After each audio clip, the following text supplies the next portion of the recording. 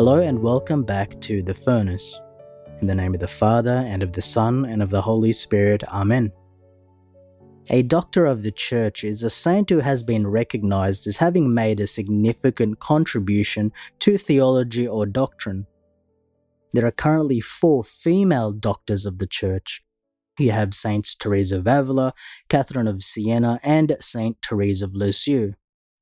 But I'm not sure if many of you know the 4th female doctor of the Church, Saint Hildegard of Bingen. Hildegard was made a doctor by Pope Benedict in 2012, and she lived in the 12th century. She was a Benedictine abbess who was a real mystic, which showed forth especially in her poetic mystical writings and musical compositions. Not only that, she has been considered by many in Europe to be the founder of scientific natural history. Princes and popes even turned to her for advice.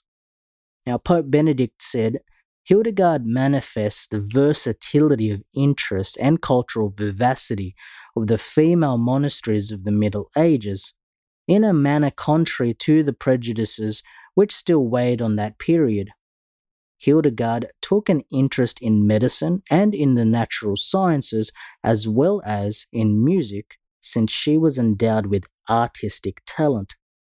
She composed hymns, antiphons, and songs that were performed joyously in her monasteries, spreading an atmosphere of tranquility, and that have also come down to us.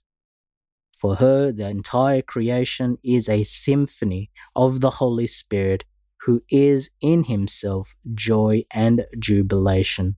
End quote. I do invite you today to look up on YouTube some of her music, and perhaps it may help you when you pray. I'll leave you with a quote from Hildegard, who in her writings displayed a rich connection between faith and the created world, a kind of biblically inspired cosmology.